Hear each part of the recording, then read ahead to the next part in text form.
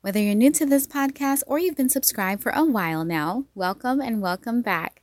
Thank you so much for taking time to connect with me today.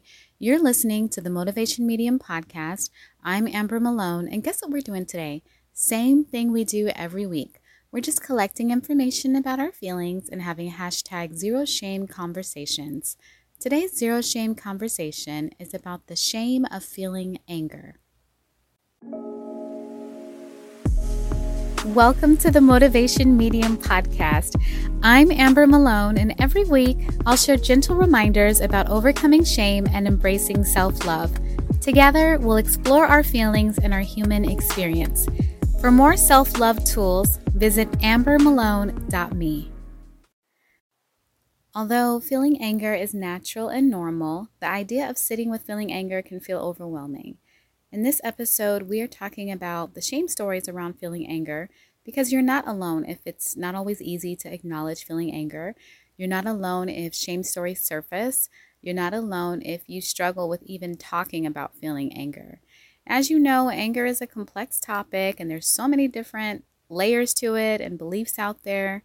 What I've noticed, and you may have noticed this too, is that you can hold the belief that suppressing anger doesn't make the feeling go away and still struggle with feeling anger or even talking about feeling anger. Also, you can notice anger is present and also notice feelings such as frustration, hurt, disappointment, and jealousy. And there can be a lot of fear around feeling the presence of anger because of the thoughts about what feeling anger might lead to. As a side note, I believe there are good and bad ways of acting on anger, but I don't believe feelings are good or bad. Anger is a feeling, and it's okay to feel anger.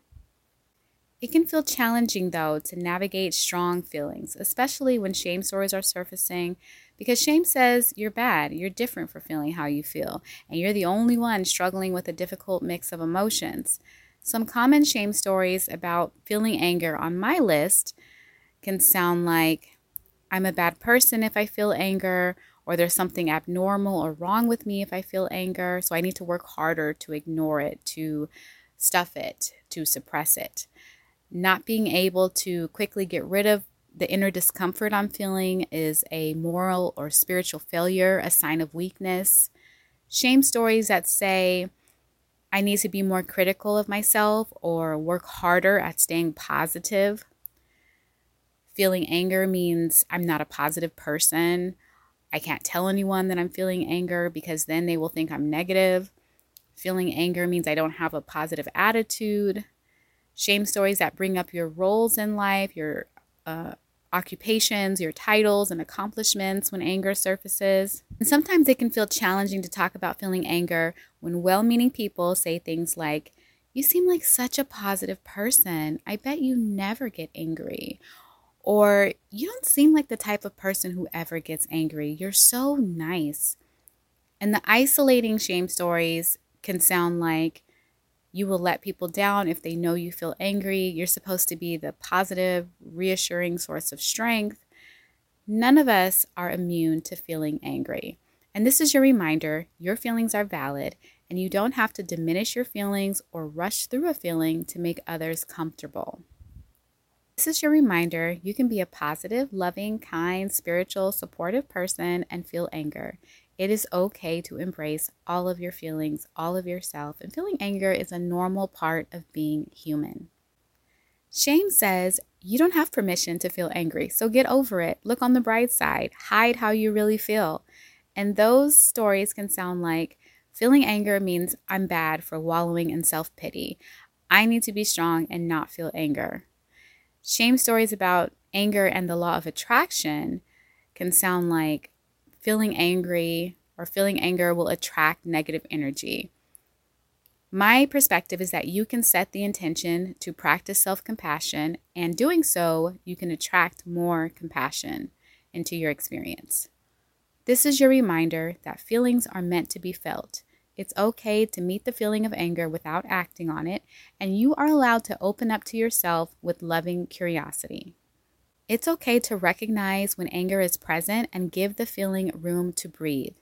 You can allow your feelings without acting on them. Maybe you're noticing how you become aware that you're feeling anger.